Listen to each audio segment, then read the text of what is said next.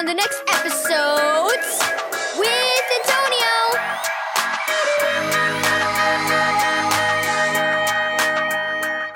Thank you, Keys for Kids Ministries, for this daily devotional.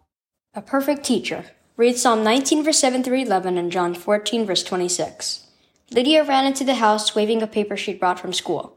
Guess what? Miss Peterson gave us an assignment to do, she said, out of breath with excitement. Her projects are always so much fun. Mom smiled. She was used to hearing about Miss Peterson. Lydia liked her teacher very much and talked about her constantly. Miss Peterson gave us these pictures of birds, and we have to look them up online and color them in with bright colors, said Lydia. I love coloring. I'm so glad I got her for a teacher this year. She's just perfect. Lydia pulled out her laptop and started coloring in the birds, but when she came to one of the pictures, she was confused.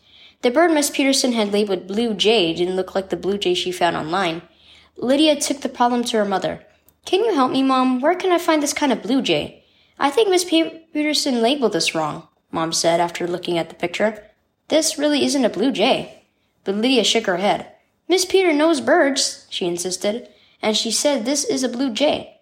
Just leave it then, said Mom. You can ask her about it tomorrow. When Lydia came home the next day, she got out her bird homework again. Miss Peterson did write out the name wrong, she told Mom, but this is a bluebird, not a blue jay, Lydia sighed. Maybe she's not perfect, but she's still a really great teacher. Mom nodded. Yes, and I'm glad you like her very much. After a moment, she asked, do you know who the only perfect teacher is? The only one who never makes a mistake? Lydia looked puzzled and shook her head. It's God, said Mom. When He tells us something, we know for sure it's right.